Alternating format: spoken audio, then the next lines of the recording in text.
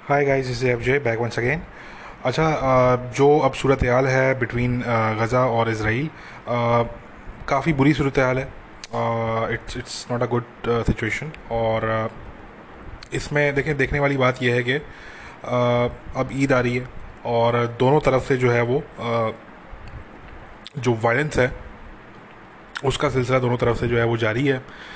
Hamas भी जो है वो कंटिन्यूसली रॉकेट स्ट्राइक्स कर रहा है और तल अवीव तक उन्होंने जो है वो रॉकेट स्ट्राइक्स किए हैं। इसके अलावा जो है वो इसराइल भी जो है वो एयर स्ट्राइक्स कर रहा है गज़ा में। और टारगेटेड असैसिनेशंस भी वो कर रहे हैं इसराइलीज। उन्होंने जो है वो तकरीबन 1 डज़न से ऊपर जो है वो अल कसाम ब्रिगेड के उन्होंने जो है वो लोग मारे हैं। और पैलेस्टीनियन इस्लामिक जिहाद के भी कुछ लोगों को उन्होंने जो है वो मारा है टारगेटेड असैसिनेशंस में। तो ये सूरत हाल चल रही है और इस टाइम पे कोई जो है वो उम्मीद नहीं है कि ये सिचुएशन जो है वो बेहतरी की तरफ जाए।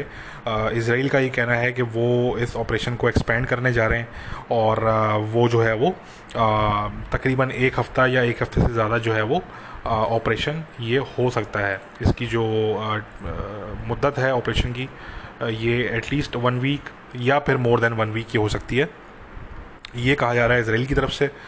और ये जो चीज़ हुई है ये हमें ध्यान में रखना पड़ेगा कि ये जब तक हमास ने तल अवीव पर रॉकेट स्ट्राइक्स नहीं किए थे तब तक इसराइल फिर भी इस मूड में था कि वो ये चाह रहे थे कि किसी तरीके से डी एस्केलेशन हो जाए और किसी तरीके से जो है वो ये मज़ीद बात जो है वो आगे ना बढ़े। इन्होंने प्राइवेटली जो है वो हमास को इजिप्ट के थ्रू इन्होंने जो है वो मैसेज भी जो है वो अर्जेंट मैसेज इन्होंने जो है वो भिजवाए हमारी इन्फॉर्मेशन के हिसाब से। और इजिप्ट ने जो है वो मैसेज आगे पास ऑन किए हमास तक, मगर हमास ने उस टाइम पे उनको रिजेक्ट कर दिया और उन्होंने कहा कि जो हमने अल्टीमेटम दिया है उसको पूरा किया जाए। और अल्टीमेटम उनका यही था कि जी अलक्सा से इसराइल जो है वो अपनी फ़ौजें निकाले। ठीक है, पहली बात, अलक्सा में इसराइल की फ़ौज एंटर हुई नहीं। पहली बात, वहाँ पे इसराइल की फ़ौज नहीं है, वहाँ पे इसराइल की पुलिस है। पहली बात, जेरूशलम पुलिस है वहाँ पे। दूसरी बात ये कि जो जेरूशलम पुलिस ने जो रेड किया था अलक्सा पे, वो कोई ऐसा नहीं कि वो रेड करके वहाँ पे बैठ गए। उन्होंने जितनी दफ़ा रेड किया, I think they have raided Al Aqsa about 2 और 3 times so far since last 7 days. तो वो जितनी दफ़ा उन्होंने रेड किया वो रेड करते थे इसलिए क्योंकि अंदर जो एक्सट्रीमिस्ट हैं, जो पथराव कर रहे हैं अंदर से, जो अंदर से मोलोटॉव बॉम्ब्स मार रहे हैं पुलिस के ऊपर, तो उनको जो है वो बाहर निकालने के लिए, उनको पकड़ने के लिए, अरेस्ट करने के लिए और बाहर निकालने के लिए, एक्सपेल करने के लिए अलग सा कंपाउंड से। तो वो रेड करते थे, उनको निकालते थे। वहाँ पे थोड़ी बहुत झड़पें होती थी, उनको निकाल के वो जो है वो वहाँ पे क्लियर आउट करते थे और फिर जो है वो चले जाया करते थे क्लियर आउट करने के बाद। और ये फिर जो है वो उसके बाद दोबारा फ़लस्तीनी एक्सट्रीमिस्ट अगले दिन जो है वहाँ पे दोबारा पहुँच गए। उन्होंने दोबारा वहाँ पे पत्थर वत्थर जमा कर लिए, स्टोन्स वगैरह उन्होंने जमा कर लिए और दोबारा उन्होंने जो है वो उस तरीके से, यही जो एपिसोड है ये समझ लें कि 2-3 दफ़ा ये जो है वो रिपीट हो चुका है लास्ट 7 डेज़ के अंदर। ठीक है, तो बताने का मकसद आप लोगों को ये है कि कोई ऐसा नहीं कि वहाँ पे कोई इजराइल पुलिस ने जो है वो कोई अलग था को कैप्चर कर लिया। अच्छा, मैं एक ही चीज़ देख रहा था, वो जो पाकिस्तान के कुछ अंकल्स हैं वो व्हाट्सएप मैसेजेस फॉरवर्ड कर रहे होते हैं। अंकल व्हाट्सएप कहते हैं, अंकल अंकल ग्रुप्स हैं वो व्हाट्सएप पे। तो वो कुछ इस तरह की कॉन्स्पिरेसी थ्योरीज वो सर्कुलेट कर रहे हैं कि जी एक तो वो ये कहते हैं कि जी अलक्सा को जो है वो उन्होंने आग लगाने की कोशिश की यहूदियों ने, जो हम आपको पहले बता चुके हैं कि वो एक्चुअली क्या मामला था। वो किस तरीके से जो था वो एक यहूदी गैदरिंग थी, पहले से चल रही थी। वहाँ पे सामने फ़लस्तीन थे अलक्सा कंपाउंड में, नीचे की तरफ वो वेस्टर्न वॉल की तरफ यहूदी थे। उन्होंने वहाँ से मोलोटॉफ कॉकटेल मारे यहूदियों की तरफ। वो मोलोटॉफ कॉकटेल जाके लगे दरख्तों पे अलक्सा के बराबर में और दरख्तों ने आग पकड़ ली। ठीक है, और वो वीडियो फिर सर्कुलेट की, मगर वीडियो आउट ऑफ कॉन्टेक्स्ट क्योंकि सर्कुलेट की गई जानबूझ के लोगों की तरफ से, कॉन्टेक्स्ट नहीं बताया गया लोगों को। तो अब वो वीडियो इतनी सर्कुलेट हो चुकी है कि वो व्हाट्सएप पे इधर उधर वो सर्कुलेट कर रही है विदाउट कॉन्टेक्स्ट। और वो मुस्लिम दुनिया में जो उसको समझा जा रहा है, देख के वो ये समझा जा रहा है कि जी ये यहूदियों ने पहले अलक्सा को आग लगाई और फिर ये उसको सेलिब्रेट कर रहे हैं नीचे, ठीक है, वेस्टर्न वॉल की तरफ, जो कि ज़ाहिर सी बात है, बिल्कुल झूठ बात है ये। ठीक है, अब इसमें वही वाली बात है कि हम क्या कह सकते हैं। हमारा तो पॉडकास्ट जो लोग सुन रहे हैं वो एजुकेट हो रहे हैं, शायद हम उम्मीद करते हैं कि वो आगे भी लोगों को एजुकेट कर रहे होंगे इस हवाले से। मगर अब यह है कि इससे ज़्यादा हम क्या कर सकते हैं। इतनी डिसइंफॉर्मेशन किसी मुल्क के ख़िलाफ़ नहीं होती इतना खुल के। और यहाँ पे बात यह है कि इसराइल इसको काउंटर नहीं कर रहा। इसराइल की तरफ से इसको जो है वो किसी किस्म का कोई काउंटर नहीं किया रहा अभी तक। और ये जो मीडिया वॉर है, सोशल मीडिया वॉर है, इन्फॉर्मेशन वॉर है, Israel is badly losing this war. और उसकी वजह ये कि ना को उसको काउंटर कर रहे हैं, क्योंकि उनकी ज़रा प्रायोरिटी ये है ही नहीं इस टाइम पे। उनकी प्रायोरिटी ये है कि अपने लोगों की जान बचाएं, और जो हमास की कैपेबिलिटी है मिलिट्री, उसको हम किसी तरीके से जो है वो कम करें, मिनिमाइज़ करें। तो उनकी ज़रा इस टाइम पे ये प्रायोरिटी नहीं है, वो उस टाइम पे इसको फोकस नहीं दे रहे। मगर ये है कि जो डिसइंफॉर्मेशन फैलाई जा रही है, अब ये वैसे तो कोई और मुल्क होता तो I wouldn't have given a damn, मगर क्योंकि यहाँ पे बात ये आती है कि ये एक जो है वो एक ख़ास कम्युनिटी के ख़िलाफ़ ये फैलाई जा रही है। ये कोई, इसमें ये नहीं है कि जो है वो कोई एक मुल्क है, बल्कि इसमें जो है वो तमाम फिर यहूदियों की बात की जा रही है। उसमें आपने देखा कि पाकिस्तान की एक्ट्रेस हैं वीना मलिक, उन्होंने एडोल्फ हिटलर का कोट है, उन्होंने फेक कोट, उन्होंने वो शेयर किया। इस तरीके से अब आप इमेजिन करें कि और पाकिस्तानी जो है वो किस तरह की बातें शेयर कर रहे हैं, किस तरीके की बातें वो जो है वो इंटरनेट पे कर रहे हैं और आपस में कर रहे हैं। तो बात ये आती है कि इससे एंटी सेमिटिज्म बढ़ेगा, इससे जो है वो मज़ीद नफरतें बढ़ेंगी और रिलीजियस हेट्रेड बढ़ेगा इससे। ठीक है, इन मुल्कों में भी, इन सोसाइटीज़ में भी, और दायरे यहूदियों के ख़िलाफ़ दुनिया भर में भी। ठीक है, तो इसलिए ये चीज़ डेंजरस है। अगर यहाँ पे जो है वो कोई कोई जो है वो नाइजीरिया और कोई केनिया की कोई कोई जो है वो जंग हो रही होती तो ये मामला नहीं होते। मगर यहाँ पे क्योंकि जो है वो एक तरफ यहूदी हैं और दूसरी तरफ जो है वो वहाँ पे इस तरह के रिलीजियस फैनेटिक हैं, इस्लामिस्ट हैं, जिहादिस्ट हैं, जो कि जिनके लिए ये एक रिलीजियस वॉर है। तो वो जिस तरह का नैरेटिव अभी फैलाया जा रहा है, और ज़ाहिर इसको काउंटर नहीं किया जा रहा, ना इसराइल की तरफ से किया जा रहा है, और ज़ाहिर अब हमने भी कोई ठेका नहीं उठाया हुआ। सीधी सी बात है भाई, हमें भी कोई पैसे नहीं मिलते इस चीज़ के। तो हमने तो जो अपने पॉडकास्ट में या जो एक दो ट्वीट्स हमने किए, हमने उसमें लोगों को बता दिया कि भाई ये मामला है। अब हम भी उसको, ज़ाहिर सी बात है, को बैठ के को हर दफ़ा हर एक घंटे बाद तो मैं अपनी ट्वीट को बार बार रिट्वीट नहीं करूँगा। ठीक है ना, अब जिसने देखना था उसने देख लिया।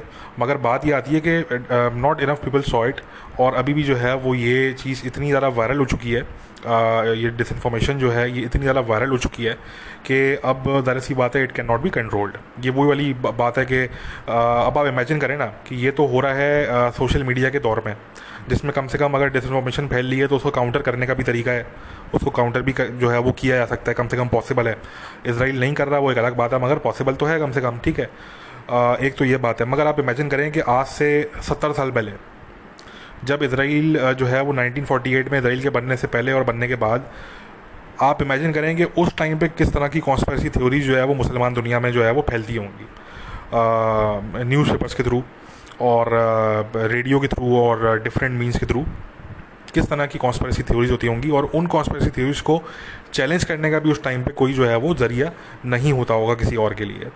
अगर किसी को सच पता है तो वो उसको किस तरह चैलेंज करेगा, या तो वो अपना अखबार निकालेगा, क्या करेगा वो। ठीक है, तो अब आप इमेजिन करें कि उस टाइम पे क्या होता होगा। यही वजह है कि हम कहते हैं कि जो इतनी कॉन्स्पिरेसी थ्योरीज फैली हुई हैं यहूदियों के बारे में, वो क्योंकि चैलेंज नहीं हुई, वो दे रिमेन्ड अनचैलेंज्ड। ठीक है ना, उनको करेक्ट नहीं किया गया और वो ऑन द रिकॉर्ड रह गई और वो रिपीट होती रही मुख्तलिफ टाइम्स में, मुख्तलिफ एवेन्यूज़ की तरफ से वो रिपीट होती रही, कभी मीडिया की तरफ से, कभी पॉलिटिशियंस की तरफ से। तो हुआ ये कि यही वजह है कि इस तरह की जो कॉन्स्पिरेसी थ्योरीज़ हैं कि जी इसराइल जो है वो वेट कर रहा है अल-अक्सा को डिमोलिश करने का और वहाँ पे थर्ड टेम्पल बनाने का। यही वजह है कि इस तरह की जो फजूल किस्म की कॉन्स्पिरेसी थ्योरीज़ हैं ये आज तक वेरी प्रेवलेंट हैं ये मुस्लिम दुनिया के अंदर। ठीक है ना, क्योंकि ये चैलेंज नहीं हुई उस टाइम पे, और ये अब इतनी फैल गई हैं कि अब जो है वो मुसलमान दुनिया में जब एक बच्चा पैदा होता है तो वो बड़ा जब हो रहा होता है तो उसको यही चीज़ें सुनने को मिल रही होती हैं, तो वो लिटरली वो बिलीव करता है इन तमाम चीज़ों पे। उसका जो है वो बड़ा उसका जो है वो अकीदा होता है इन चीज़ों पे, वो बड़ा स्ट्रांगली वो इन चीज़ों पे, इन कॉन्स्पिरेसी थ्योरीज पे वो बिलीव करता है। ठीक है ना, उसको हमेशा शुरू से ये बताया गया होता है कि कभी भी जो है वो यहूद नसारा तुम्हारे जो है वो दोस्त नहीं हो सकते। ये बात जो है वो हर कम से कम जो है वो पाकिस्तानी ख़ानदान के अंदर तो ये बात मैं समझता हूँ कि हर अगले ख़ानदान में ये चीज़ जो है वो आपको मिल जाएगी। ये तो बड़ी कॉमन चीज़ है ये। ठीक है ना, मुस्लिम फैमिलीज़ के अंदर। तो बताने का मकसद ये कि एक तरफ रिलीजियस हेट्रेड है, दूसरी तरफ ये है कि इस तरह की कॉन्स्पिरेसी थ्योरीज़ हैं जो फिर कंट्रीब्यूट करती हैं, और ये क्योंकि अनचैलेंज चली गई तो आज इसलिए जो है वो लोग इस तरह की चीज़ें बिलीव करते हैं। फॉर एग्जांपल ये जो बात है कि जी अलेक्सा को कैप्चर करने की कोशिश कर रहे हैं, मैंने देखा ना कि मैंने बताया कि ये जो अंकल व्हाट्सएप ग्रुप्स हैं इन पे ये चीज़ें चल रही हैं कि जी इजरायली पुलिस जो है वो वहाँ पे रेड करने की कोशिश कर रही है, और जो अंदर फ़लस्तीनी जो बैठे हुए हैं वो इसलिए बैठे हुए हैं ताकि इसराइल जो है वो कैप्चर ना कर ले अलेक्सा को। ये मैसेज है जो सर्कुलेट कर रहा है, आई डोंट नो ये किसने रीड किया है, मगर ये कुछ पाकिस्तानी व्हाट्सएप ग्रुप्स हैं इस पर सर्कुलेट कर रहा है। और मुझे भी किसी ने ये सेंड किया तो मैं तो जो है वो हंस के मैं लौटपट हो गया। मैंने कहा कि यार अच्छा ठीक है, मतलब इसराइल को अगर जो है वो जेरूशलम को सो कॉल्ड कैप्चर करना होगा, अव्वल तो वो उनके ऑलरेडी जो है वो यानी कि उनके कंट्रोल में एक तरीके से है इन द सेंस देखा जाए तो, क्योंकि जेरूशलम पे ज़रा उनका कंट्रोल है, तो एक तरीके से अलक्सा पे भी है। अब वो एक अलग बात है कि अलक्सा का जो अपना कंट्रोल है अंदर से, जो पूरी मैनेजमेंट है वो जो है वो जॉर्डन के इस्लामिक वक्फ के हाथ में है, ठीक है ना। मगर जो आसपास का जो एरिया है सारा अलक्सा का, वो तो सारा ज़रा इसराइल के कंट्रोल में है। तो अगर उनको कैप्चर सो कॉल्ड अगर करना हो, अव्वल तो ये बात ही बेहुदा है कि उनको कैप्चर करना होगा। कैप्चर ये करना है बाकी मुल्कों को, टर्की को कैप्चर करने का बड़ा शौक है, मगर एक तो ये बात ही फजूल है। मगर अगर दूसरी जगह ये भी देखा जाए तो भाई उनको अगर करना होगा कैप्चर को, तो वो उनको 10 मिनट लगेंगे कैप्चर करने में। अगर मतलब उनका मकसद वहाँ पे अंदर कोई इसराइल की सिक्योरिटी फोर्सेस को बिठाना है, लेट सपोज, तो उनको 10 मिनट लगेंगे ये करने में। उनके लिए क्या बड़ी बात है ये करना। वो 10 मिनट में सबको फारिग करेंगे, वहाँ से टेयर गैस मारेंगे, वहाँ से लाठी चार्ज करेंगे और रबर बुलेट्स मारेंगे, 2 मिनट में नक्शा को खाली करके अंदर वो बैठ जाएंगे। फिर आप उनको हटा के दिखा दें वहाँ से। पूरी मुसलमान दुनिया अगर अपना पूरा जोर लगा ले ना, वो आप उनको वहाँ से हटा नहीं सकते उसके बाद फिर आप, ठीक है। तो कहने का मकसद कि ये इस तरह की जो बातें हैं ये ट्विटर पे और फेसबुक पे और इंटरनेट की हद तक तो ये अच्छी लगती हैं, मगर मसला ये आता है कि इन बातों का रियलिटी से कोई ताल्लुक़ नहीं होता, और ये होती हैं डिसइंफॉर्मेशन, और फिर ये बातें होती हैं जो कि नफ़रतें बढ़ाती हैं बेसिकली। ये फिर जो रिलीजियस हेट्रेड हम देखते हैं दुनिया में, मुसलमान दुनिया में, ये फिर इन चीज़ों की जो है वो कंट्रीब्यूशन होती है उसके अंदर। इसलिए जो है वो मुसलमान दुनिया में इतना जो है वो रिलीजियस हेट्रेड है आज। तो इसलिए कहने का मकसद कि अगर अलक्सा को कैप्चर करना होगा उनको, तो वो उनको 5 मिनट लगेंगे करने में, उनको 10 मिनट लगेंगे करने में, ठीक है।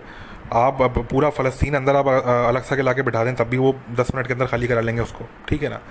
तो नहीं, उनको ऐसा कुछ भी नहीं करना भाई, उनको ऐसा करने का कोई शौक़ नहीं है। और आप अगर किसी भी जगह को अगर आप टेररिस्ट एक्टिविटी के लिए इस्तेमाल करेंगे, तो ज़ाहिर सी बात है वहाँ पे जो है वो रेट तो पड़ेगा वहाँ पे पुलिस का। वो फिर आप चाहे मस्जिद को करें, वो आप स्कूल को करें, वो आप हॉस्पिटल को करें, वो आप अपने घर को करें, वो आप किसी भी जगह को करें, किसी आप कैफ़े को करें, किसी रेस्टोरेंट को करें, आप डजेंट मैटर, आप किसी होटल को करें, आप अगर किसी जगह से बैठ के टेररिस्ट एक्टिविटी कैरी आउट कर रहे हैं, अगर आप जो है वो ये कर रहे हैं, तो वहाँ पे रेट तो पड़ना ही पड़ना है वहाँ पे। ये तो अंडरस्टूड बात होनी चाहिए। और फिर इससे भी बढ़ के ये बात आती है कि मस्जिद को या इबादत की जगह को, प्लेस ऑफ वर्शिप को, चाहे वो कोई भी प्लेस ऑफ वर्शिप हो, वहाँ पे मोरली एथिकली वहाँ पे इस तरह की कोई भी एक्टिविटी जो है वो इट इज़ अनएक्सेप्टेबल। और अगर किसी के लिए अनएक्सेप्टेबल नहीं है, तो फिर obviously I have to question their morals, कि वो उनकी जो बिलीफ सिस्टम है फिर वो क्या है इसका मतलब। क्योंकि कम से कम हम ये जानते हैं कि इस्लाम में इस चीज़ की पहली बात है कोई गुंजाइश नहीं है, और दूसरी बात यह है कि अगर आप मॉडर्न लॉ के हिसाब से देखें तो मॉडर्न लॉ के अंदर भी इसकी कोई गुंजाइश नहीं है। तो आप जो है वो उस जगह को, जिसको आप होली कहते हैं, उसी जगह को आप जो है वो इस तरह की वायलेंट एक्टिविटीज़ में आप इस्तेमाल कर रहे हैं अगर, तो ऑब्वियसली बात है you shouldn't be surprised if that place gets raided by the police, ठीक है। तो इसमें कैप्चर करने की बात नहीं है, ना अलक्सा को किसी ने कोई नुकसान पहुंचाया। अलक्सा हमारी हिसाब से आज की जो नमाज़ हुई है अलक्सा में, मगरिब की जो नमाज़ हुई है, जो इशा की वहाँ पे नमाज़ हुई है, वो बहुत ही पीसफुली हुई है। वहाँ पे कोई क्लैश नहीं हुआ, कुछ नहीं था, वहाँ पे बड़ा पीसफुली जो है वो नमाज़ हुई है वहाँ पे। और हमारी 2-4 लोगों से बात हुई यहाँ पे जेरूशलम में, तो उन्होंने हमें ये कंफर्म किया। मीडिया ने भी गज़ा के फ़लस्तीन के मीडिया ने, फ़लस्तीनी मीडिया जो है जो वेस्ट बैंक में बेस्ड है, उन्होंने भी जो है वो हमें कंफर्म किया कि बिल्कुल ऐसे ही है कि ये जो है वो वहाँ पे सूरत हाल जो है वो काफ़ी बेटर है। हाँ, अलबत्ता बाकी के कुछ इजरायली एरियाज़ में, वेस्ट बैंक वगैरह में क्लैशेस चल रहे हैं, वो कम्युनल वायलेंस है, वो चल रहा है, उसको हम इस कॉन्फ्लिक्ट का हिस्सा नहीं समझते। वो इसराइल का एक इंटरनल मैटर है, इसराइल उसको अपने हिसाब से हैंडल करेगा। तो उस पर हम इसलिए ज़्यादा बात नहीं कर रहे, मगर यह है कि जो कॉन्फ्लिक्ट है actually between terrorist and between Israeli security forces, वो एक डिफरेंट चीज़ है। और वो है मेनली गज़ा के हवाले से। गज़ा में जो है वो उन जिहादी टेररिस्ट जो हैं उनकी प्रेजेंस है वहाँ पे। जहाँ तक जेरूशलम का मामला है तो वो पैलेस्टीनियन एक्सट्रीमिस्ट थे, ठीक है, और वो वायलेंट एक्टिविटीज़ जो है वो कैरी आउट ज़ाहिर सी बातें कर रहे थे वहाँ से। तो वो उनको जो भी है अरेस्ट वगैरह जो भी उनकी होंगी, वो वहाँ पे अकॉर्डिंग टू द लॉ जो है वो वहाँ पे तमाम चीज़ें होंगी। अच्छा, अब इस तमाम चीज़ के अंदर ये तो हमने बताया कि ये तो ज़रा, अच्छा कुछ लोग, मैं आखिर में चीज़ ऐड कर दूँ कि ऑक्यूपेशन, कुछ लोग कहते हैं कि जी ऑक्यूपेशन जो है वो रियल इशू है। हम बार बार ये कहते आ रहे हैं कि occupation is not the real issue, occupation is the consequence, ठीक है। रियल इशू ये है कि 1948 से लेके आज तक फ़लस्तीनी क़यादत पहले तो अरब क़यादत भी अरब लीडरशिप भी जो थी वो उनके साथ थी, अरब जो क़यादत थी वो भी उनके साथ थी। अब जो है वो इतनी नहीं है, अब जो है वो सऊदीज़ वगैरह वो सब अलग हो गए, मगर पहले तो वो भी उनके साथ खड़े हुए थे शाना बशाना। तो ये पूरे जितने लोग थे, जितनी ये पूरी लीडरशिप थी मुसलमान दुनिया में, अरब दुनिया में, ये इन्होंने हर पॉइंट पे पीस को रिजेक्ट किया है, ये सोच के कि इसराइल एक दिन जो है वो डिस्ट्रॉय हो जाएगा, वो गायब हो जाएगा मैप से। अब वो नहीं हो सका भाई, क्या कर सकते हैं यार। अब कम से कम अब जो है वो आप पीस कबूल कर लें, मगर अब भी ये पीस कबूल नहीं करते। तो ऑक्यूपेशन तो देखें इसलिए है कि वो अगर आप जो स्टेट आपको मिल रहा है, अगर आप वो खुद ही लेना नहीं चाह रहे, ठीक है ना, और आपकी इस तरह की अगर विशेज़ हैं कि जी हमें ये पूरा from the river to the sea हमें पूरा इलाका चाहिए, हमें ये पूरा एरिया चाहिए, ठीक है, तो फिर देखें ये तो नहीं हो सकता। फिर तो ये ऑक्यूपेशन जो है वो नेक्स्ट 70 ईयर्स तक भी जो है वो कायम रहेगी, ठीक है। तो इसलिए ऑक्यूपेशन पे हम वाला बात इसलिए नहीं करते क्योंकि वो तो एक ऐसा मसला है कि वो ना मैं सॉल्व कर सकता हूँ, ना वो आप सॉल्व कर सकते हैं, ठीक है। हम तो अपने जो हमारे जो मशवरे हैं वो हम दे सकते हैं, जो फ्री फंड की एडवाइस है वो हम दे सकते हैं, ठीक है। मेरी अपनी ओपिनियन हो सकती है इसको सॉल्व करने की, आपकी अपनी ओपिनियन हो सकती है, सबकी हज़ार लोग हैं तो हज़ार लोगों की अपनी अपनी हज़ार ओपिनियन हो सकती है इस पर, ठीक है। मगर सॉल्व तो ये इजराइली के लीडर्स और जो फ़लस्तीन के लीडर्स हैं उन्होंने बैठ के ही करना है ये, ठीक है। ये कोई और तीसरी ताकत उनसे नहीं करवा सकती, ना इसराइल से करवा सकती है और ना फ़लस्तीनियों से करवा सकती है।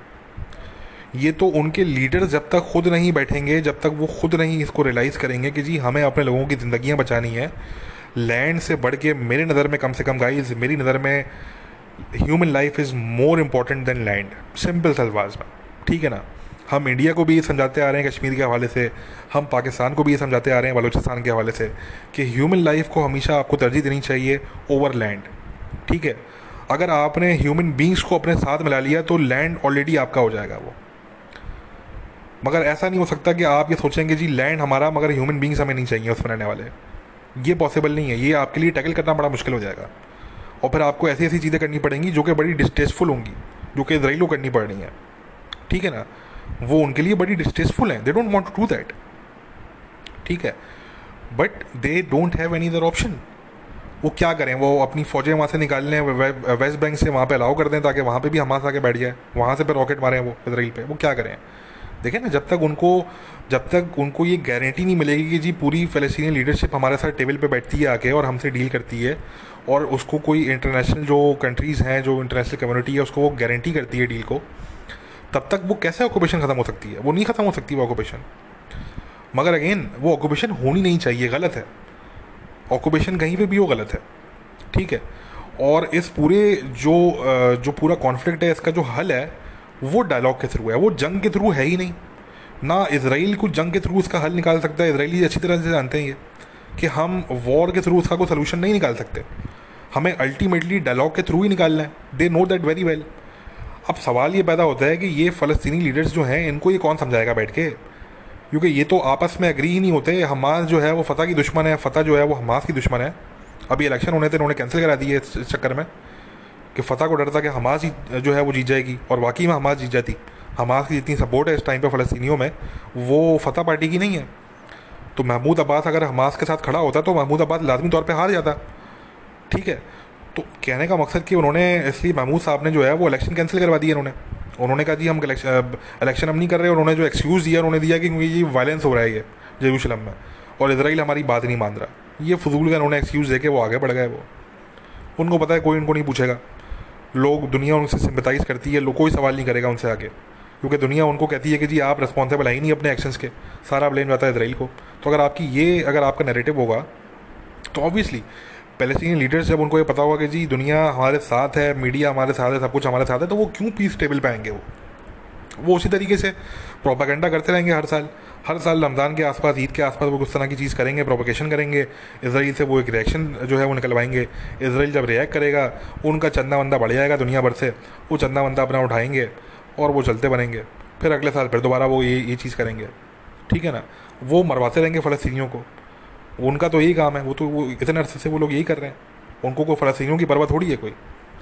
अब मुझे बताएं ना कि ये हमास के साथ जो ये तमाम चीज़ें हो रही हैं, ये सारा सब कुछ इन्होंने तल अवीव पे रॉकेट मारे, इसराइल की इन्होंने पेशेंस जो है वो उसको क्वेश्चन किया इन्होंने, और इसराइल जो है वो पेशेंस लूज़ कर चुका है। उनका कोई इरादा नहीं है डी एस्केलेट करने का। वो कह रहे हैं जी हमें कोई डी एस्केलेट नहीं करना, इजिप्ट ने जो है वो उनसे पूछा कि जी हम कोई रोल प्ले कर सकते हैं, तो उन्होंने मैसेज भिजवाया कि हमास से आप कहें कि जी वो तैयार हैं, वो तैयार हैं बड़े कैंपेन के लिए।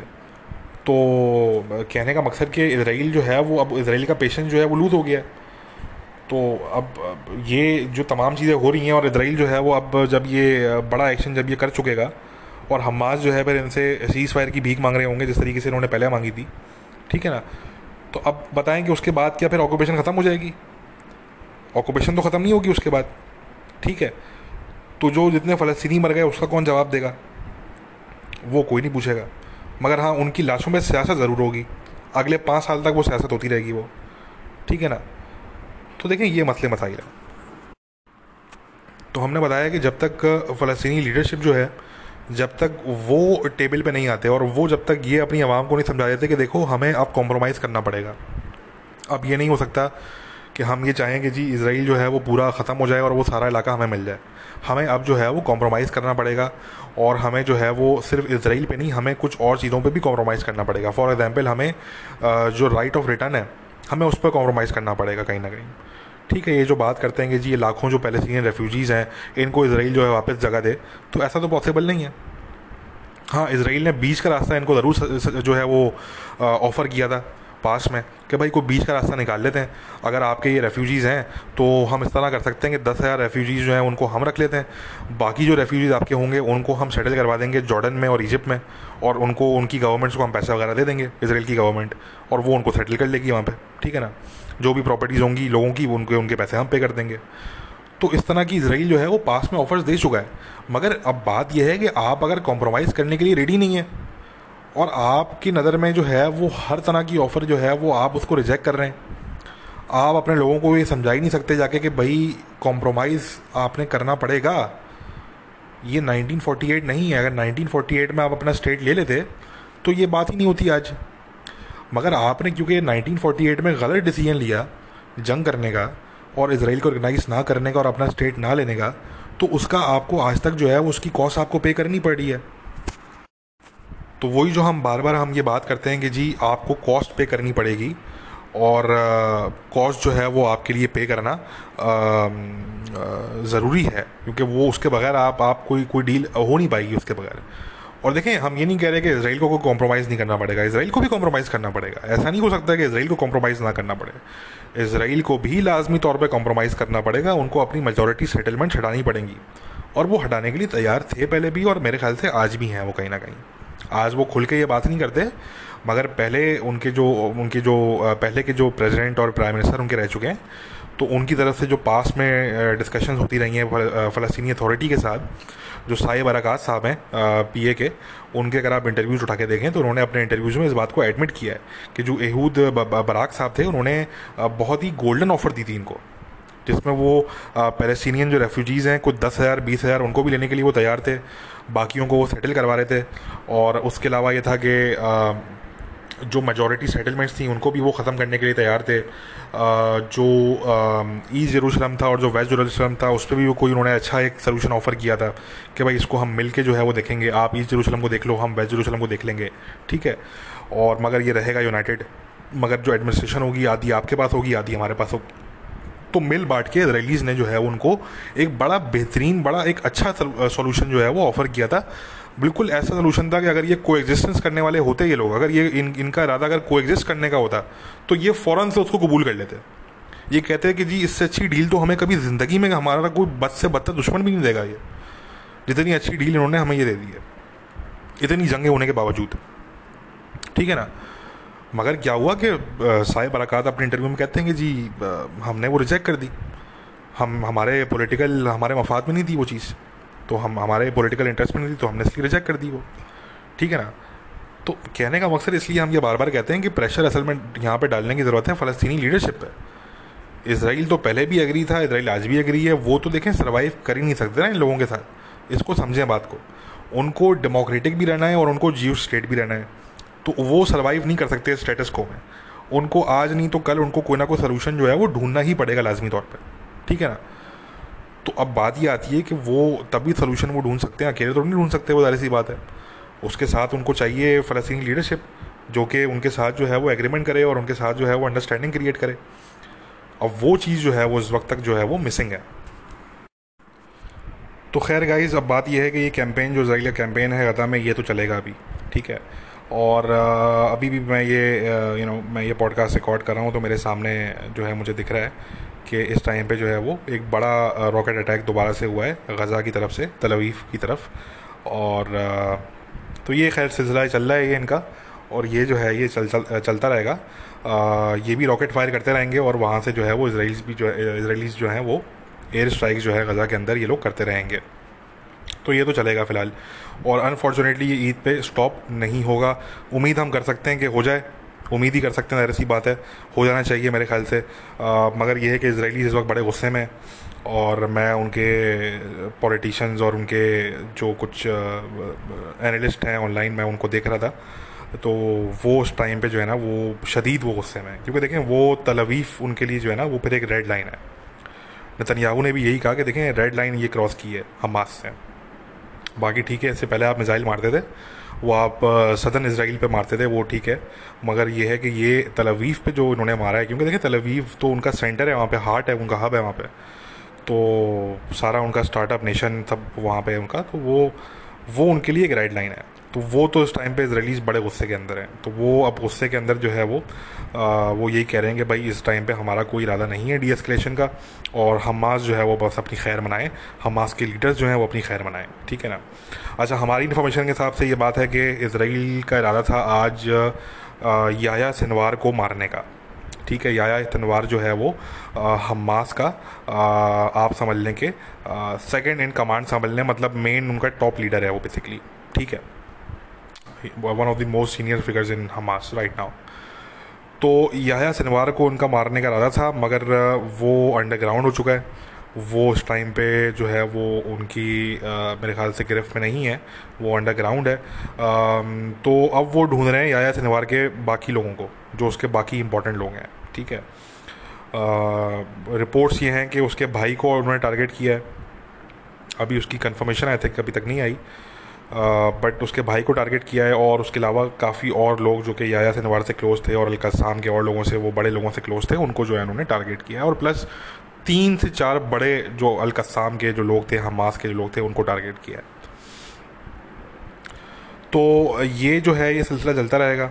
उम्मीद अगेन हम कर सकते हैं कि भाई ये शायद दोनों साइड्स कुछ सैनिटी प्रिवेल करे दोनों तरफ, और दोनों साइड्स ये डिसाइड करेंगे कम से कम ईद पे जो है वो होल्ड करते हैं इसको, क्योंकि वो बड़ा बड़ा डिस्ट्रेसफुल हो जाएगा वो, कि अगर ईद पे भी ये चलता रहा ना तो कम से कम मेरे लिए तो बड़ा डिस्ट्रेसफुल है ये, ठीक है ना। मेरा तो आज भी मूड नहीं था कि मैं इसमें दोबारा मुँह दूँ, मगर क्योंकि ये अब इतनी जो है वो दोबारा जो है वो सख्त जंग चल रही है दोनों में, तो सारी सी बात है, हमारा तो फिर काम है ही कॉन्फ्लिक्ट्स में, तो हमें जो है वो मॉनिटर करना पड़ रहा है। बट ये है कि that would be very distressful अगर ये ईद पे ये अगर सीज़ फायर नहीं करते, और इस टाइम पे हमास को चाहिए, क्योंकि देखें वही वाली बात है कि ईद मनाने वाले तो गज़ा वाले हैं मेनली, वैसे तो खैर इसराइल के अंदर भी ईद मनाई जाएगी, मगर गज़ा में तो खैर है ही सारे मुस्लिम, ठीक है ना। तो अब हमास को ये चाहिए कि अपने लोगों के लिए कम से कम वो ये बोले कि भाई हम अब रॉकेट मारना बंद कर रहे हैं, और फिलहाल ये है कि 1 या 2 दिन के लिए सीज़ फायर कर लेते हैं, बाकी फिर उसके बाद जितने रॉकेट मारने हैं, जितने एयर स्ट्राइक करने हैं भाई करते रहना। दोनों तरफ को एक दूसरे का जो है वो एक दूसरे को मारने का शौक़ है, एक दूसरे को बमबारी करने का शौक़ है, तो वही करते रहना। मगर भाई प्लीज़ यार ईद पे तो कम से कम आप जो है ना लोगों को आप थोड़ा सा रिलीफ दें। मगर वही वाली बात है कि हमास से ये एक्सपेक्ट करना कि वो फ़लस्तीनियों के फेवर के बारे में सोचे या उनके लार्जर इंटरेस्ट के बारे में सोचे, तो ये तो मुमकिन नहीं है। ये तो मतलब हमास ने तो कभी ना पहले ऐसा किया, ना जो है वो हमास कभी आगे ऐसा करेगा, तो हमास से तो ये उम्मीद हम नहीं कर सकते, ठीक है ना। हमास ने तो हमेशा जो है वो फ़लस्तीनियों को एक्सप्लॉइट ही किया है उन्होंने। तो गाइज़, अच्छा बस आखिर में मैं ये बोलूँगा कि इस टॉपिक के आखिर में कि देखें जो भी चीज़ शेयर करें, मैंने पहले भी कहा था कि वो बस देखभाल करें, ठीक है, क्योंकि सेंसिटिव मामला है, एंटी सेमिटिज्म बढ़ेगा, और आपके अपने मुल्कों में एक्सट्रीमिज्म बढ़ेगा, सबसे बड़ी बात, ठीक है ना। वो आप इसराइल का तो कुछ भी नहीं बिगाड़ सकते, इस तरह फ्रांस का कुछ नहीं बिगाड़ सके, मगर जो प्रॉब्लम्स क्रिएट होंगे वो फिर आपके अपने मुल्कों में होंगे, ठीक है। तो बस इसका आप ख्याल रखें, बाकी कोई मसले की बात नहीं है, इसराइल को जितना कंडेम करना है करते रहें, पूरी दुनिया कर रही है, आप भी करें, कोई मसला नहीं है, ठीक है। अच्छा, इसमें सबसे मज़े की बात क्या है? इसमें सबसे मज़े की बात यह है कि इस सारे चक्कर में हमने, इस सारे चक्कर व्यू में हमने देखा कि पाकिस्तान के जो प्राइम मिनिस्टर साहब हैं वो बड़े एक्टिव हुए हैं, ठीक है, वो बड़े एक्टिव हैं।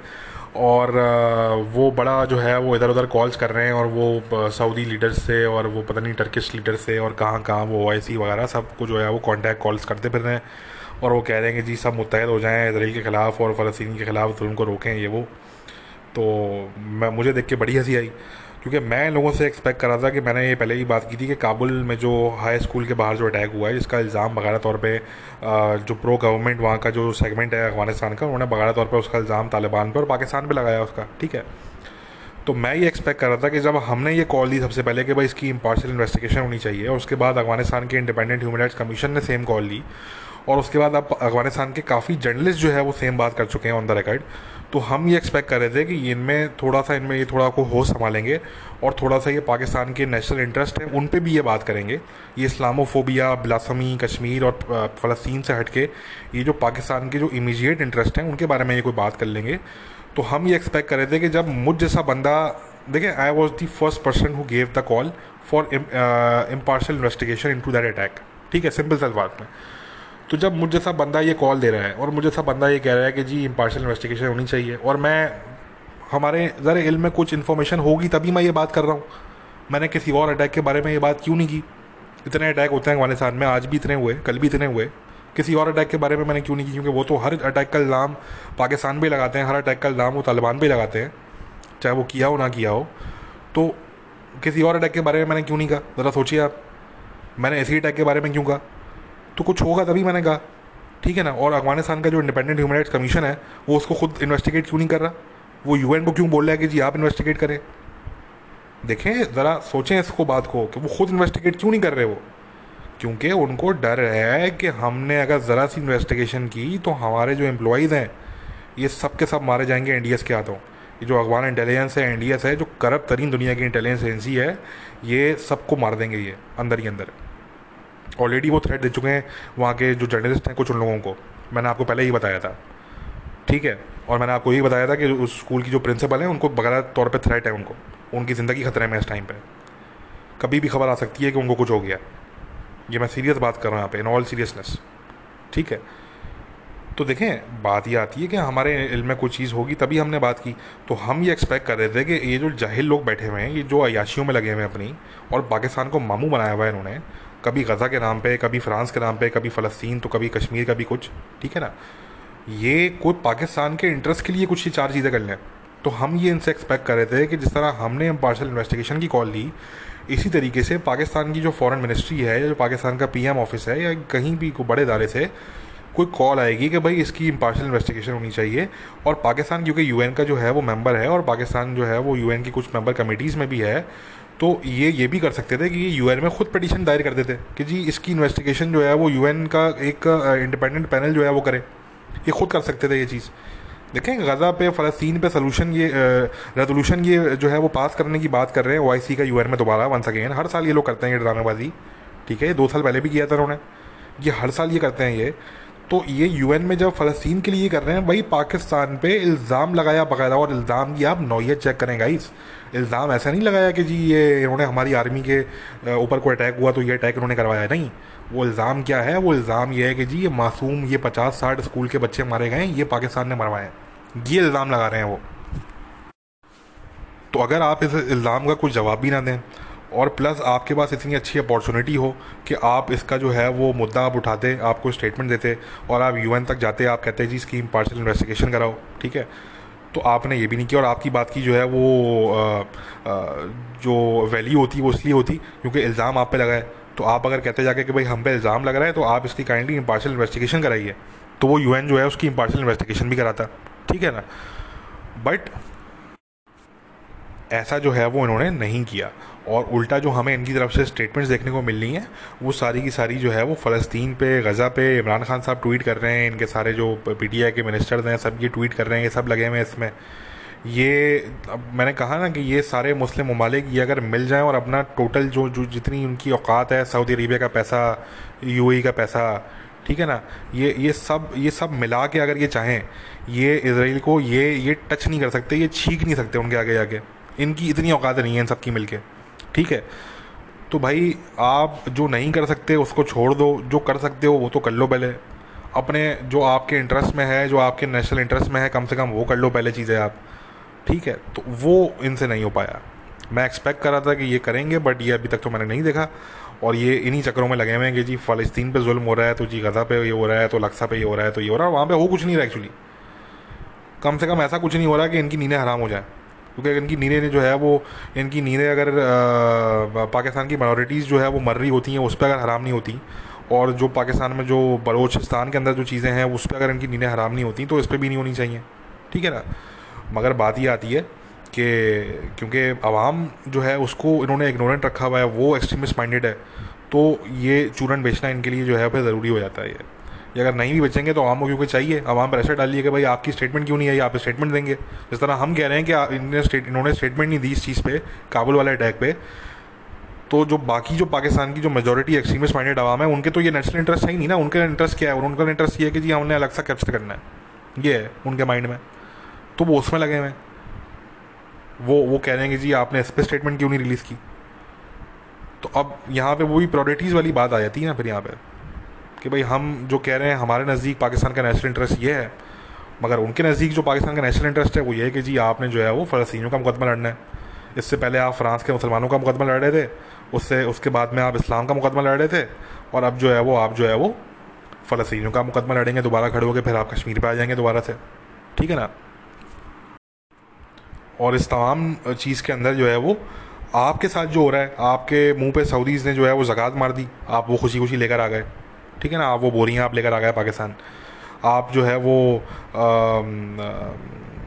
यानी कि आप पे कोई इल्ज़ाम लगा रहा है टेररिज्म का, आप उस पर खामोश हैं, आप उस पर कुछ नहीं कर रहे। ठीक है ना। मगर आप क्या कर रहे हैं? आप फ़लस्तीन पे रेजोल्यूशन पास करने जा रहे हैं आप बहरहाल। ठीक है। तो बस अहमकों का ये एक टोला है, और इसको बस जो है वो देखते रहे मेरे ख्याल से। अब क्या कर सकते हैं इन लोगों का। ठीक है ना। और यहाँ पे एक समझने वाली बात ये भी है कि इनकी बात जो फ़लस्तीन पे ये जितनी बातें कर रहे हैं, ये इनकी बात की तब कोई वैल्यू भी होती अगर ये इनके इसराइल के साथ कोई ताल्लुकात होते, इनके अगर इसराइल के साथ बायलैटरल रिलेशन होते, इन्होंने अगर बनाए होते, तो उसकी फिर भी वैल्यू होती। इस टाइम पे जो बात यूएई की तरफ से की जा रही है उसकी बहुत वैल्यू है इस टाइम पे इसराइल की तरफ। इसराइलीज़ के दरमियान इस टाइम पे उस बात की जो है वो बहुत वैल्यू है कि इसराइलीज़ देख रहे हैं कि जी ये इनसे हमारी नई नई दोस्ती हुई है और इनको ये बात अच्छी नहीं लग रही यूएई को, कम से कम पब्लिकली जो यूएई की स्टेटमेंट जा रही हैं। ज़रा उनके अपने लोग हैं, उनको अपने लोगों के लिए देनी है स्टेटमेंट, भले उनके पीछे से जितने अच्छे ताल्लुकात हैं इसराइल के साथ। तो मगर इसराइल के जो माइंड में है वो ये है कि जी ये हमारे दोस्त हैं, तो इनकी तरफ से स्टेटमेंट है, तो हमें इसका ख्याल रखना है, हमें हमें ये कंसिडर करना है, तो उनके लिए उसकी अहमियत है। मगर पाकिस्तान के लीडर बैठ के 1,000 स्टेटमेंट दे रहे हैं, कोई फ़र्क नहीं पड़ने वाला। वो एड्रेस भी नहीं करेंगे उन स्टेटमेंट्स को कभी ज़िंदगी में।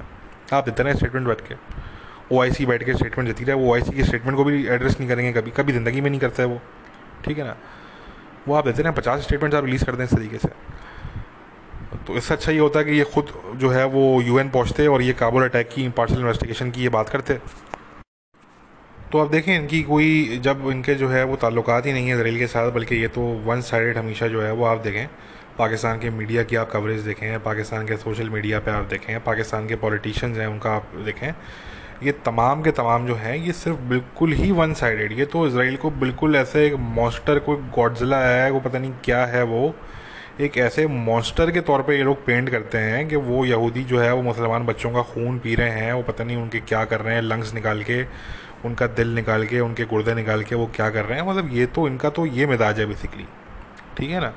ये जो बात करते हैं कि जी नहीं जी हम जो है वो एंटी सेमिटिक नहीं है, हम एंटी ज़ायनिस्ट हैं, ये तो एंटी सेमिटिज्म इनकी खून के अंदर है, इनकी इनके नफ्सियात के अंदर है।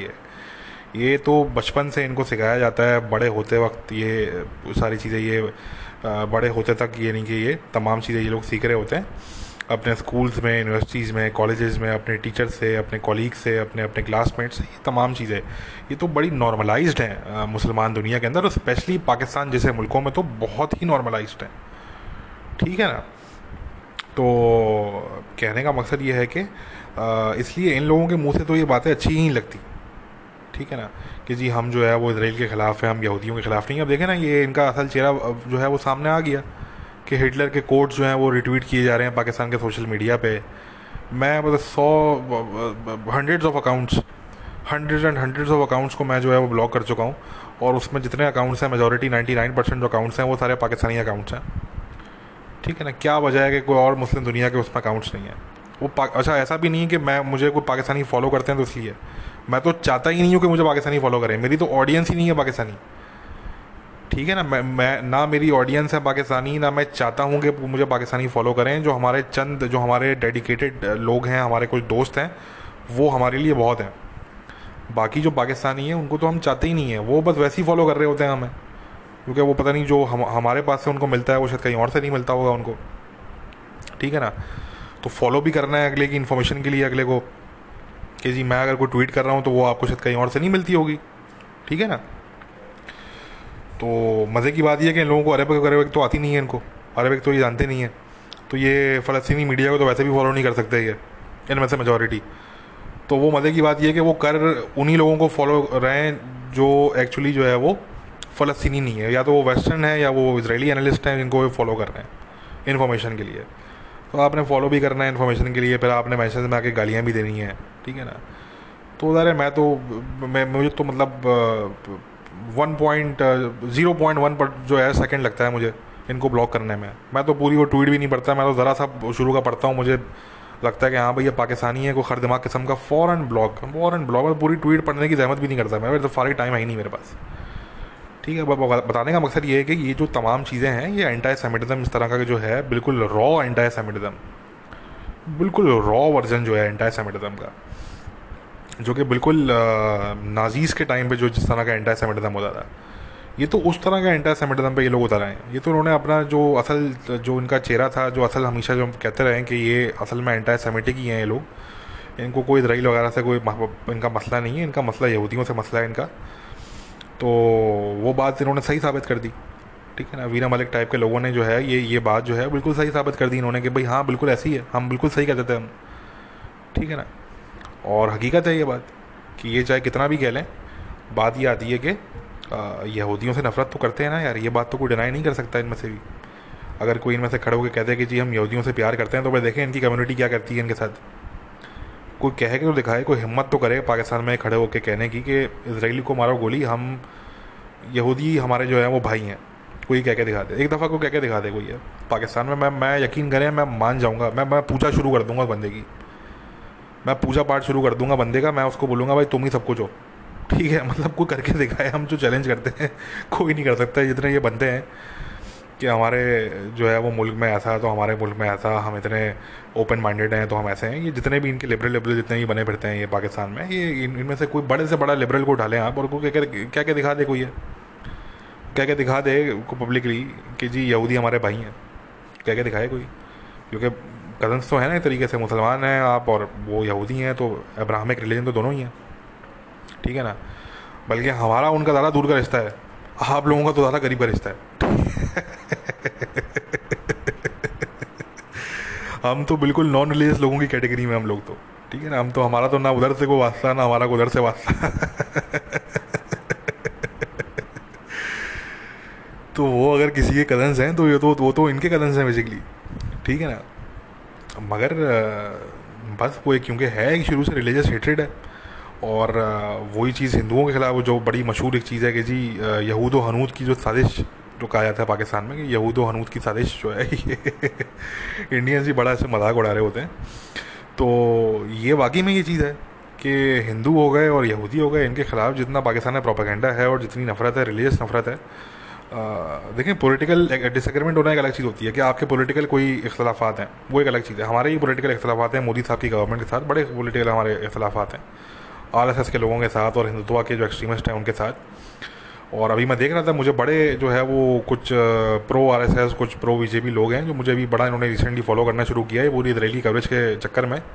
तो वो अगर कोई मेरा पॉडकास्ट सुन रहा है तो वो समझ लें कि हम आपकी साइड बिल्कुल भी नहीं है, क्योंकि आप जो है वो प्रो इसराइल इसलिए हैं क्योंकि आपकी नज़र में जो है वो इसराइली मुसलमानों को मार रहे हैं और आप ये समझते हैं कि वो बिल्कुल सही मार रहे हैं। और हम जो इसराइल का अगर हम कहीं जो है वो थोड़ा बहुत अगर हम कहीं साइड लेते हैं, अव्वल तो हम अपने आप को प्रो इसराइल कहते नहीं हैं। हाँ, हम किसी के एंटी भी नहीं हैं, मगर हम किसी के प्रो भी नहीं हैं। बट ये वाली बात है कि हम अगर थोड़ा बहुत साइड लेते भी हैं इसराइल का, या हम कोई सही बात उनके फेवर में अगर करते भी हैं, अगर कभी उनको डिफेंड करते हैं हम, तो हमारे नज़दीक जो हैं वो मोरली वो सुपीरियर हैं, तो इसलिए हम करते हैं। हमें उनकी काइंड जो साइड है, हमें जो उनका ह्यूमन फेस है, हम उसको जानते हैं, ठीक है ना। तो मगर ये जो आरएसएस के जो प्रो आरएसएस के जो बहुत से लोग हैं, जो प्रो इस तरह के, चलें प्रो बीजेपी को भी आप हटा दें, जो बिल्कुल ही कट्टर आरएसएस टाइप के और जो बिल्कुल ही ये नहीं के, क्योंकि देखें बीजेपी के अंदर भी जो है वो काफ़ी राइट विंग हिंदूज हैं, मगर वो इतनी फिर भी उनमें से बहुत से लोग हैं जो इतनी फिर भी एक्सट्रीमिस्ट बात नहीं करते वो, ठीक है ना। वो फिर भी ठीक है, वो राइट विंग उनका एक व्यू है, वो ठीक है, राइट विंग पॉलिटिक्स कोई बुरी बात नहीं है, मैं समझता हूँ कि ये कोई बुरी बात नहीं है। ऐसा नहीं कि दुनिया में सिर्फ एक ही तरह की पॉलिटिक्स होनी चाहिए, लेफ्ट विंग राइट विंग भी होनी चाहिए, बिल्कुल होनी चाहिए। मगर ये है कि बीजेपी के लोग बहुत से ऐसे हैं जो कम से कम वो कुछ समझ की बात वो करते हैं। मगर जो आरएसएस वाला जो ग्रुप है, जो बिल्कुल ही फार राइट की तरफ वो चले गए हैं, बिल्कुल ही कट्टरवादी जो हैं, तो वो हाँ, वो तो सुन लें कि मैं मेरा जिस दिन जो है वो दिल करेगा, तो मैं फिर जब अगर मैं लेना स्टार्ट करूँ इंडिया के एक्सट्रीमिज़म पे, तो फिर हाँ, आपने बुरा नहीं मानना, क्योंकि हम आपके साथ बिल्कुल भी नहीं है। We can never be your ally, क्योंकि हम लिबरल हैं और यू आर इलिबरल, आप इलिबरल हैं, ठीक है ना। आप तो सेकुलर लोगों को जो है वो सिकुलर आप कहते हैं, आपने तो ये गाली बना ली है। सिकुलर आप जो कहते हैं, ये SICKULAR, जो ये सिकुलर आपने जो वर्ड बनाया है, ये तो ये आपने हम जैसे लोगों के खिलाफ बनाया है बेसिकली। मैं सेकुलर आदमी हूँ, ठीक है ना, मैं एट द कोर सेकुलर हूँ। तो नहीं, आप अगर ये सोच रहे हैं कि सिर्फ इसलिए कि अगर आप जो है वो प्रो इसराइल हैं और हम जो है वो अगर कहीं इसराइल को अगर हम कहीं डिफाइन करते हैं और हम ये सोच करते हैं कि मुसलमान दुनिया में इतनी डिसइंफॉर्मेशन है इसराइल को लेके और यहूदियों के खिलाफ इतनी नफरत है, तो कम से कम भाई मैं ही कोई जो है वो कोई सही कोई फैक्ट्स की बात जो है लोगों के सामने रख दूँ, ठीक है ना। अगर अगर मैं भी नहीं करूँगा तो फिर तो कोई भी नहीं करेगा, वो वाली बात है। तो अगर हमारे पास अपॉर्चुनिटी है और हम में इतनी हिम्मत भी है तो हम करते हैं फिर, ठीक है ना। मगर वो वाली बात आती है कि हम आपकी तरह नहीं है, क्योंकि आप ये समझते हैं, जो आरएसएस वाले ये लोग हैं, ये समझते हैं कि जी इसराइल, ये मज़े की बात क्या है, देखें बड़ी इंटरेस्टिंग सिचुएशन है। ये जो लोग हैं, मेजॉरिटी ऑफ देम, सबकी बात नहीं कर रहा, मेजॉरिटी ऑफ देम, ये जो आरएसएस टाइप के जो बिल्कुल हार्ड राइट के हिंदू लोग हैं, हिंदुत्वा के जो लोग हैं इंडिया में, ये एक्चुअली उन तमाम कॉन्स्पिरेसी थ्योरीज पे बिलीव करते हैं जो कि मुस्लिम वर्ल्ड में जो है वो फैलाई गई हैं इसराइल के ख़िलाफ़, ठीक है। मगर ये क्योंकि मुसलमानों से भी बहुत नफरत करते हैं, तो ये कहते हैं कि जी इसराइल जो है वो हमारा दोस्त है। इसको समझे बात को कि ये प्रो इसराइल क्यों है, ठीक है, इसको समझे बात ये एक्चुअली उन तमाम कॉन्स्पिरेसी थ्योरीज पे ये लोग बिलीव करते हैं, तकरीबन जो कि मुस्लिम दुनिया में जो है वो फैलाई गई हैं पिछले 70 सालों में, और ये इस वजह से प्रो इसराइल हैं। और हम इस वजह से कहीं उनको थोड़ा बहुत डिफेंड कर लेते हैं कि भाई हमें जब पता होता है कि यार ये गलत चीज़ उनके बारे में फैलाई जा रही है, ये उनके बारे में झूठ फैलाया जा रहा है और इससे जो है वो नफरतें बढ़ रही हैं मज़ीद, तो हम वहाँ पे कुछ जो फैक्ट्स होते हैं हम वो सामने रख देते हैं लोगों के, क्योंकि हमारे नज़दीक the reason I respect Israel is because I know their kind side, I know their human side, I know the other side of the story as well. ज़्यादातर मुसलमान दुनिया में मसला ये है कि उनको the other side of the story नहीं पता, उनको सिर्फ एक ही साइड जो है वो बताई गई है, एक ही साइड की स्टोरी उनको बताई गई है, सिर्फ उनको फ़लस्तीनियों का नैरेटिव जो है सिर्फ उनको वही बताया गया है, उनके मीडिया की तरफ से, उनकी सरकार की तरफ से, उनके पॉलिटिशियंस की तरफ से। तो ये एक बहुत बड़ा मसला है। तो इसलिए हमारी जो पोजीशन है वो बहुत डिफरेंट है। हम इजराइलीज को मोरली सुपीरियर वाकई में समझते हैं, तो हमारी जो है वो ये पोजीशन है। मगर जो ये आरएसएस वाला जो विंग है, ये इनकी पोजीशन बिल्कुल अलग है। ये हमें समझना पड़ेगा कि ये प्रो इजराइल क्यों है, बेसिकली ये हमें समझना पड़ेगा। तो एनीवे गाइस, ये जो है वो इस हवाले से ये बात है। और हमने जो आप लोगों से गाइस बात की थी लास्ट ईयर, हमने आप लोगों को बताया था कि देखें ये जो अरब दुनिया के अंदर जो ये नॉर्मलाइजेशन की जा रही है इजराइल के साथ, ये की जा रही है based on their national interest. ये गवर्नमेंट की तरफ से की जा रही है और ये उनके नेशनल इंटरेस्ट के हवाले से की जा रही है, नेशनल इंटरेस्ट को सामने रखते हुए। मगर इसमें जो उनके जो पब्लिक है उसकी उसमें जो है वो रजामंदी शामिल नहीं है, क्योंकि पब्लिक उनकी रेडिकल है। और इन मुल्कों की पुरानी सरकार जो रही है, पुरानी गवर्नमेंट जो रही है, उन्होंने जो है वो रेडिकलिज्म को बढ़ावा दिया है और उन्होंने इस तरह की चीज़ों को बढ़ावा दिया पास में, इसलिए इनके मुल्क में जो है वो बड़ी एंटी इजराइल ओपिनियन है।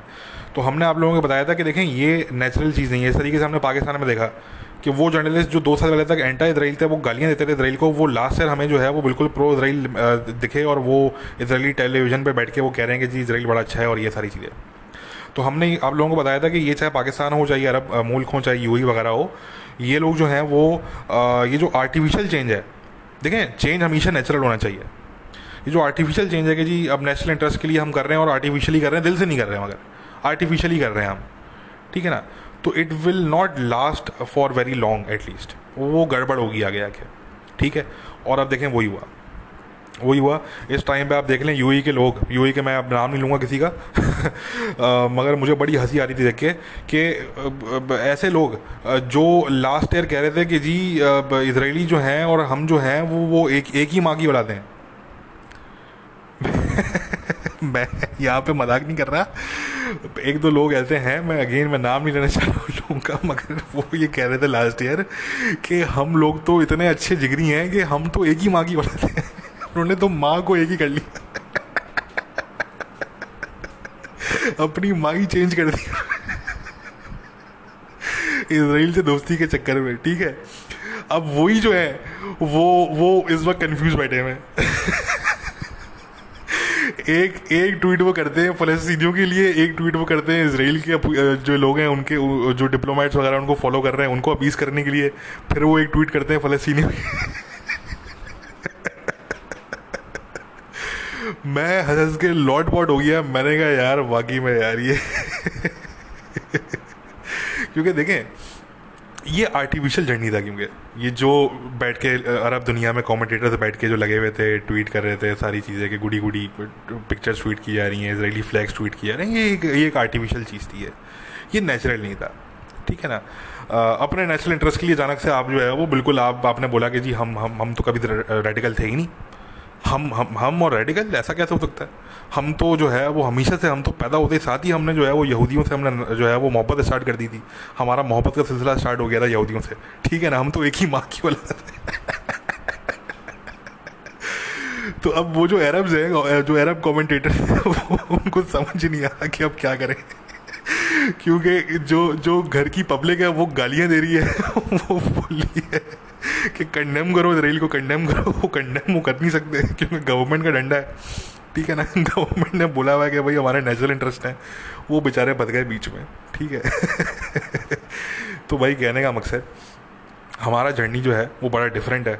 हम एंटा इसराइल होते थे, फिर हमने अपनी रिसर्च की, हमने स्टडी की, हम ऑन द ग्राउंड हम घूमे, हमने चीज़ें जो है वो देखी, हमने चीज़ें ऑब्जर्व की, हमने लोगों से बात की दोनों तरफ के, हमने बुक्स पढ़ी, हमने रिसर्च पेपर्स पढ़े, हमने खुद अपने रिसर्च पेपर लिखे फिर इस पर, मतलब हमने इतनी जो है वो 12 साल से ऊपर की हमने इस पर जो है वो रिसर्च की है हमने इस पर। तो एंटा इसराइल से हम जो है वो फिर एक ऐसी पोजीशन पे आए कि जिसको मैं पर्सनली प्रो इसराइल तो नहीं कहता, मगर मैं उसको एक बैलेंस पोजीशन कहता हूँ कि कम से कम हम दोनों साइड की रियलिटीज़ को देखते हैं कि भाई उस साइड पे क्या रियलिटी है और उस साइड पे क्या रियलिटी है, और फिर हम ये डिसाइड करते हैं कि हमारे नज़दीक सही क्या है और गलत क्या है। हो सकता है कि आपके नज़दीक वो चीज़ जो है वो सेम ना हो, आपके नज़दीक गलत और सही की डेफिनेशन कुछ और हो, ठीक है, मगर हमारे नज़दीक जो सही गलत की डेफिनेशन है वो इस हिसाब से। तो मेरा जो पर्सनली जर्नी था वो बड़ा पर्सनल और बड़ा फ़िलासफ़िकल और बड़ा यानी कि आप कह सकते हैं कि बड़ा एकेडमिक मेरा जो था वो जर्नी था, ठीक है ना। मुझे ऐसा नहीं है किसी ने आके जो है वो पैसे दिए और उसने बोला कि जी अब तुम अपने व्यूज़ चेंज कर लो, तुम्हारे नेशनल इंटरेस्ट में तो मैंने अपने व्यूज़ चेंज, नहीं ऐसा नहीं, ठीक है ना। हम एक ज़माने में हमने एंटा इसराइल रैली में भी शिरकत की और आज जो है वो हम हमारी जो पोजीशन है वो सबके सामने, ठीक है ना। तो कहने का मकसद कि ये नेचुरल जर्नी एक दैट समथिंग डिफरेंट, और अगर ये आप आर्टिफिशियली अगर आप इस तरीके से करेंगे और आपने अपने लोगों को बिल्कुल भी नहीं, आपने उन पे काम किया, आपने उनको उनकी जो आपने इतने 60-70 साल से आप ब्रेन वॉशिंग करते हुए आ रहे हैं उसका वो कहाँ जाएगी। देखें 70 साल की ब्रेन वॉशिंग आप 7 महीनों में नहीं निकाल सकते आप। तो इन कंट्रीज़ को अब ये समझना है कि आपने अपने पब्लिक को भाई एजुकेट करना है, आपने ये वन साइडेड स्टेटमेंट्स देना, वन साइडेड बात करना कि जी इसराइल जो है वो कोई मॉन्स्टर है और वो कोई उसने चढ़ाई कर दी है फ़लस्तीनियों पे और फ़लस्तीनी तो बिल्कुल निहत्ते हैं, उनके पास तो फारिग रैकेट्स हैं मारने के लिए, उसके अलावा कुछ है ही नहीं। अभी देखें ना कितने लंबे लंबे मिसाइल मार रहे हैं वो तल अवीव तक, वो जब करना चाहते हैं तो वो करते हैं, उनके पास बिल्कुल उनको वेपन्स प्रोवाइड किए गए ईरान की तरफ से। और एट द सेम टाइम इस टाइम पे ईरान के जो हौतीज़ हैं, ईरान बैक्ड हौतीज़, वो ड्रोन स्ट्राइक्स कर रहे हैं सऊदी अरेबिया पे, और जो ईरान बैक्ड हमास है और जो पैलेस्टीनी इस्लामिक जिहाद है वो जो है वो रॉकेट मार रही है इसराइल पे। आप ये ज़रा चेक करें, ठीक है। तो ये पूरा ईरान इसके पीछे है, इसके पीछे कहीं ना कहीं अमेरिका की ग्रीन लाइट शामिल है, हमने अपने एक इंग्लिश पॉडकास्ट में लास्ट हमने बात की थी इस हवाले से कि इसमें अमेरिका की ग्रीन लाइट भी शामिल है, कहीं ना कहीं बाइडेन एडमिनिस्ट्रेशन की उनकी तरफ से ग्रीन लाइट दी गई है। और इसके अंदर जो है वो ईरान शामिल है, उसकी इंकरेजमेंट जो है वो शामिल है, किस तरीके से ईरान एम्बोल्डन हुआ है पिछले कुछ अरसे में, वो तमाम चीज़ें शामिल है। तो बहुत सी चीज़ें शामिल हैं इसके अंदर। ये बड़ा कॉम्प्लेक्स, बड़ा पॉलिटिकल ये एक जो है वो सिनेरियो है। सिर्फ ये गज़ा और इसराइल का मामला नहीं है, इसको हमने जो है वो पूरे जो मिडिल ईस्ट की जियो पॉलिटिक्स है, हमने उसके पर्सपेक्टिव में इसको देखना है कि वहाँ ईरान के साथ क्या हो रहा था उससे पहले तक, अमेरिका की क्या वहाँ पे इन्वॉल्वमेंट थी, क्या था क्या, वो हमने पूरे उसको देखना है। फिर हमको समझ में आएगा कि एक्चुअली गेम क्या हो रहा है ये। ठीक है, तो कहने का मकसद कि अगेन बस ये काफ़ी बात हो गई। आखिर में मैं इतना बोलूँगा कि देखें, पहली चीज़ मैंने कहा कि नफ़रतें ना बढ़ाएं, ठीक है, और नफ़रतें ना बढ़ाएं। उसके अलावा ये है कि जो भी आप शेयर करें तो कोशिश करें कि आप जो है वो वेरीफाइड जो है वो चीज़ें आप शेयर करें, हर चीज़ को क्रॉस वेरीफाई करें और उसके बाद जो है वो आप उसको शेयर करें। और दूसरी चीज़ ये है कि इस चीज़ का कोई फ़ायदा नहीं है कि मुसलमान कंट्रीज़ जो है वो प्रेशर डालेंगे। अगर मुसलमान कंट्रीज़ को प्रेशर किसी पर डालना है तो वो डालें फ़लस्तीनी लीडरशिप पे। इसराइल की लीडरशिप पे ना आप प्रेशर डाल सकते हैं, ना आपके प्रेशर को कबूल किया जाएगा, ना उसको कोई सीरियसली लेगा इसराइल में, ठीक है ना। ये प्रेशर आपको अगर डालना है तो ये आप हमास पे डालें या फ़लस्तीनी लीडर्स पे डालें और उनको बोलें कि वो नेगोशिएशन टेबल पे आएँ और वो ये जंग बंदी करें, ठीक है। ये वरना हमेशा की तरह ये मज़ीद फ़लस्तीनियों को मरवा देंगे अनटिल नेक्स्ट टाइम। ये दोबारा फिर ऐसे ही होगा, फिर दोबारा होगा, फिर दोबारा होगा, फिर दोबारा होगा। ये कहानी पिछले 70 साल से चलती हुई आ रही है और अगर इसको नहीं रोका गया, इसको अगर इसी तरीके से इनकरेज जो है वो किया गया गवर्नमेंट्स की तरफ से मुसलमान दुनिया में और प्लस लेफ्ट विंग मीडिया की तरफ से, तो मैं आप लोगों को ये बता दूं कि ये नेक्स्ट 70 ईयर्स तक भी यही मामला चलता रहेगा, ठीक है। तो इसलिए इसका जो है वो सलूशन यही है कि टेबल पे दोनों साइड बैठे, दोनों कॉम्प्रोमाइज़ करें। इस पर कॉम्प्रोमाइज़ करने पड़ेंगे दोनों को, इसराइल को भी और फ़लस्तीनियों को भी। और अगर मुसलमान दुनिया ने प्रेशर किसी पे डालना है तो वो हमास पे डालें, वो बाकी जो जिहादी ग्रुप्स बैठे हुए हैं गज़ा के अंदर उन पे डालें, ठीक है ना। तो ये बात है। बाकी ये है कि लेट्स सी, हम उम्मीद कर सकते हैं कि ये जो पूरी जो गज़ा के अंदर जो पूरा ये चल रहा है और इसके अलावा जो पूरे ये राइट्स चल रहे हैं इसराइल के अंदर between Jews and between Arabs, पहले ये अरब्स ने स्टार्ट किया, उन्होंने सिनागॉग जलाई वहाँ पे ज्यूज़ की, तौरा वगैरह को उन्होंने आग लगाई। अब देखें ना, अगर कोई ये यहूदी अगर ये करते, अगर यहूदी किसी मस्जिद को आग लगाते, अगर वो किसी कुरान शरीफ की जो कॉपीज़ हैं उनको अगर ये आग लगाते तो फिर मुसलमान दुनिया में क्या रिएक्शन होता। मगर आपने कभी सुना मुसलमान दुनिया में अभी तक कि कोई मेंशन भी किया हो किसी ने न्यूज़ में मुसलमान दुनिया में कि ये किया है वहाँ पे अरब मुस्लिम्स ने, कि वहाँ पे यहूदियों की इबादत गाह उन्होंने जलाई है, वहाँ पे उनकी तौरा जलाई है। तौरा पे हालांकि मुसलमान बिलीव करते हैं, ये मुसलमान जो है उसको जो है वो अकीदत से देखते हैं तौरा को, ठीक है ना। मगर ना ये आपको मुसलमान दुनिया में देखने को मिलेगी ये खबर, ना सुनने को मिलेगी, और ना ही आपको किसी किस्म की कोई कंडमनेशन मिलेगी। मगर अगर यही चीज़ यहूदियों ने की होती तो ये इस टाइम पे वायरल गई हुई होती पूरी मुसलमान दुनिया में, बल्कि पूरे वेस्ट में भी, ठीक है। तो अगेन हमें ये देखना पड़ेगा कि हमें वन साइडेड नैरेटिव हमें नहीं देना, हमने फैक्ट्स की बात करनी है। अगर इसराइल कुछ गलत कर रहा है तो उसको कंडेम करना चाहिए, ठीक है। अगर वो अपने आप को डिफेंड कर रहे हैं तो उसको जो है वो कंडेम नहीं करना चाहिए। इसी तरीके से अगर जो फ़लस्तीनी है अगर वो कुछ गलत कर रहे हैं तो उसको जो है वो कंडेम करना चाहिए। मगर अगर वो अपने आप को सिर्फ डिफेंड कर रहे हैं तो उसमें कोई कंडेमेशन नहीं बनता। फ़लस्तीनियों के पास भी डिफेंड करने का अपने आप को उतना ही राइट है जितना जो है वो इसराइल के पास है। मगर ये बात करना कि हमास जो रॉकेट मार रहा है इनडिस्क्रिमिनेटली इसराइल की सिविलियन पब्लिक पे वो सेल्फ डिफेंस है, तो नहीं, ऐसा नहीं है। सेल्फ डिफेंस वो है जो कि इसराइल कर रहा है, जो कि टारगेटेड स्ट्राइक्स कर रहा है against Hamas, against terrorist in Gaza. Self defence उसे कहते हैं। सेल्फ डिफेंस ये नहीं होता कि आप जो है वो अंधाधुन आप जो है वो रॉकेट आप मारना शुरू कर दें सिविलियन आबादी पे, और ये सेल्फ डिफेंस नहीं होता। तो हमें पहले तो सेल्फ डिफेंस की हमें डेफिनेशन क्लियर करनी है और फिर हमने ये रिकॉग्नाइज़ करना है कि दोनों पार्टीज़ के पास ये राइट है। बट अगेन जो कॉन्फ्लिक्ट का सलूशन है, जो ऑक्यूपेशन का सलूशन है, वो सिर्फ टेबल टॉक के थ्रू ही निकलेगा। वो कभी भी आप ये सो कॉल्ड जो आपकी रेजिस्टेंस है, ये कभी भी रेजिस्टेंस के थ्रू आप ये इसका सलूशन जो है वो नहीं निकाल सकेंगे। चाहे मैंने कहा ना पूरी दुनिया भी अपना मिल के जोर लगा रहे तब भी ये कुछ नहीं कर सकते। तो इसलिए ये समझने की बात है। तो हम उम्मीद करते हैं कि sanity prevails in the Muslim world as well as in the West as well as in the Israel Gaza region, ठीक है ना। वेस्ट में मैंने इसलिए कहा क्योंकि लेफ्ट विंग का मीडिया जो है उसको बहुत नेगेटिव जो है वो कवरेज दे रहा है इसको, पूरी चीज़ को बहुत ही बुरी कवरेज यानी कि वो दे रहा है, नेगेटिव भी नहीं, बुरी कवरेज दे रहा है, बैड रिपोर्टिंग कर रहे हैं वो उनको सही रिपोर्टिंग करनी चाहिए और पूरी चीज़ बताएं, क्योंकि अगेन मैंने कहा कि ये सेंसिटिव मामला है, इसमें जेरूशलम है, अक्सा है, बीच में तमाम चीज़ें हैं, तो हमें ये देखना पड़ेगा। एनीवे गाइस, काफ़ी बात हो गई, अपना ख्याल रखिए और अगर कोई नई बड़ी डेवलपमेंट होगी तो हम दोबारा करेंगे। आई नो हमने कहा था कि ये हम नेक्स्ट वीक करेंगे पॉडकास्ट, बट हमें इसलिए करना पड़ रहा है ये दोबारा क्योंकि डेवलपमेंट्स हो रही हैं। और लास्ट में से इतना बोलूँगा कि तमाम जितने हमारे मुसलमान दोस्त हैं सुनने वाले, मुसलमान हमारे जानने वाले हैं, हमारे दोस्त यान हैं, तमाम लोगों को, लिसनर्स को all over the world Eid मुबारक। बहुत अच्छे तरीके से अपनी ईद मनाइए, हैप्पी ईद, और अपना ख्याल रखिए, हैव अ पीसफुल ईद और इन्जॉय करें और take care of yourself and your love ones. Happy Eid once again, take care, bye bye.